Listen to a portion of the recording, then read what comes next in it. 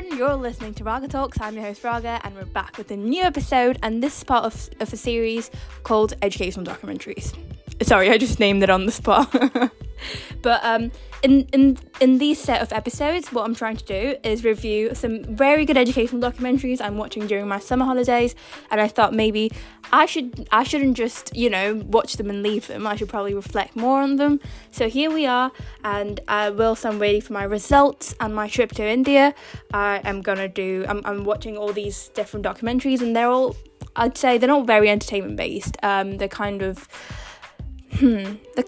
educational, I'd say, in a way. So excuse me for selecting a boring topic, but as our podcast is primarily based on education, it's kind of geeky and nerdy.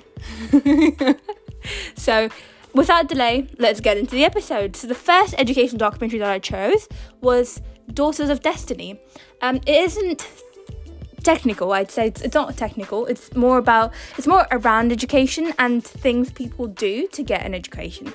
So getting into the episode, this documentary is based on Shanti Bhavan. It revolves around Shanti Bhavan, which is a school, it's a boarding school. Yeah, it's kind of like a boarding school, which was founded by Dr. George. So Dr. George is an Indian. Shanti Bhavan is somewhere in South India. I'm not very sure of the location, but it's somewhere in Tamil Nadu, and it's by Dr. George. He's an NRI, meaning an overseas citizen, but he's come back from the US in the late 1980s or 1990s, and he's put this up.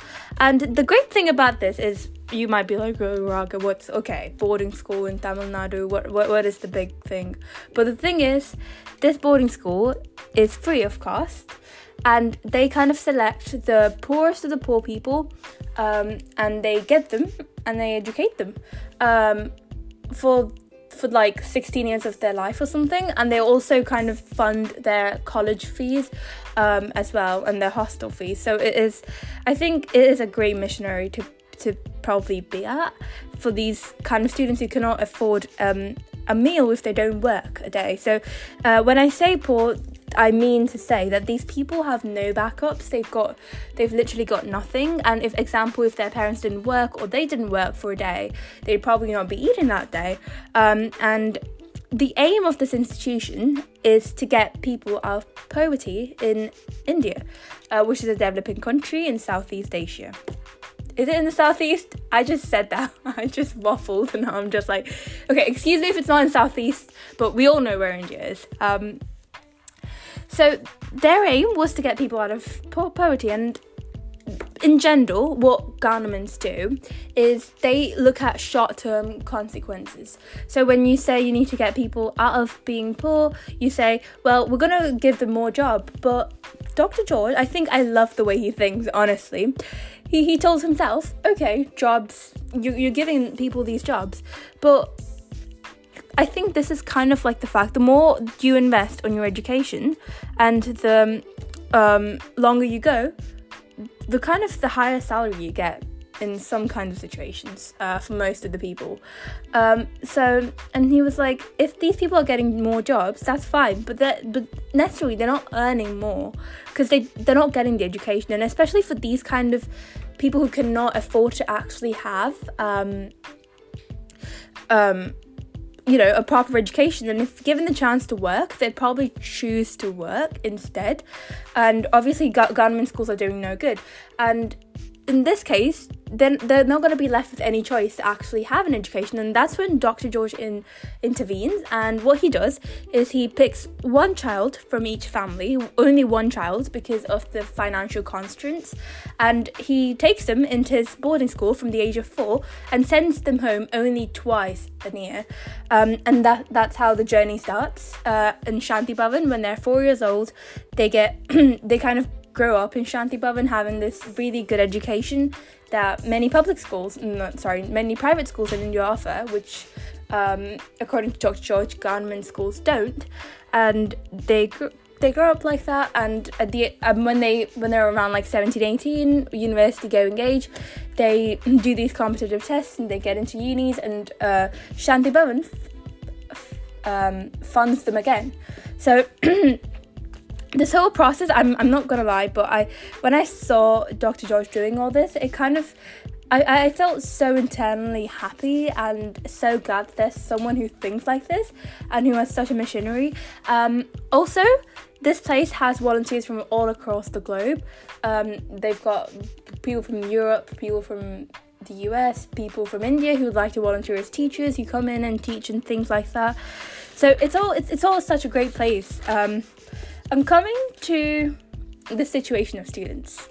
I think, if you're in a household of like 4 children and you're the only person who's getting selected, and you go because somehow your parents decided at the age of 4 that you're probably smarter than the rest of your siblings, it is kind of an unfair advantage. And when you go home twice in a year, as I've mentioned before, you kind of see how your siblings need to work every day for the daily wage, whereas on the other hand, you're getting an education and you kind of know you're going to grow to be a bit more successful than them because they earn more. I'd not say successful exactly, or earn more because obviously you, on one hand you're having a good life, you're getting this fabulous education at Shanti Bhavan, and you're getting you're getting to do extracurricular activities, unlike your siblings who are being forced into work at such a young age, probably around your age. So it's kind of evident when you go back home, you see your siblings be a bit envious, be a bit jealous of you, and I've kind of seen situations in the documentary that have shown that, and it's kind of so sad, even thinking from the siblings' perspective. When you watch the documentary, you might initially be like, why is the other sibling being so rude or anything? But if you think from their perspective, they're kind of giving away their future for the other siblings' education, because getting all this straight, I need to stop waffling. So getting into a poor family, I think every child is like an investment for them.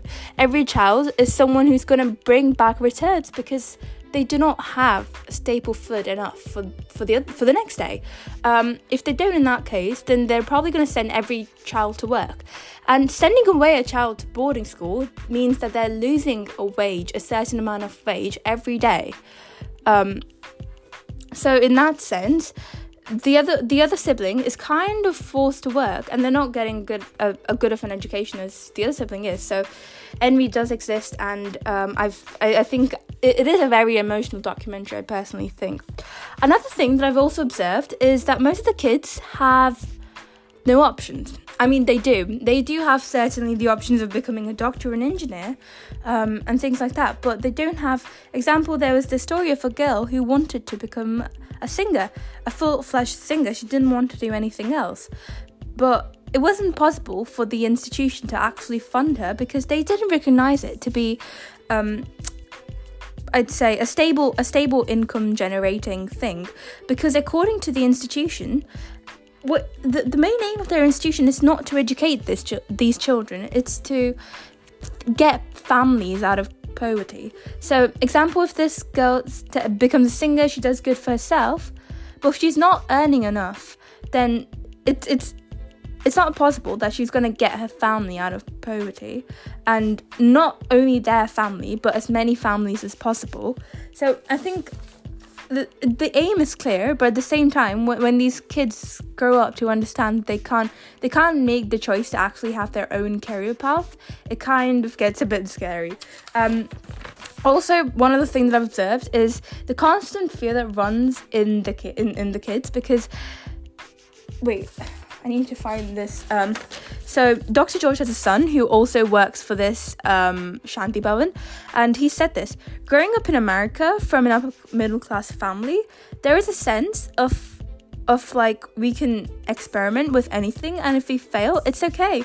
But that's not the case for them. If they fail, they have no healthcare, they have no safety net. If they don't achieve excellence, they will get crushed by a cruel, unfair world, which is kind of the truth for them. Because example, if anyone, if any middle class or an upper middle class or any other person from that, if they wanted to take 10 days away and have a good thing, probably they can have that choice. But I don't think these kids have that choice to actually have a rethink about their career choices or take experiments, because They're in a very risky position because they, as in the words that George's son has said, they have no safety net, which kind of made me realize how volatile they are at the all times. And they've also expressed the kind of pressure that they were going throughout the series.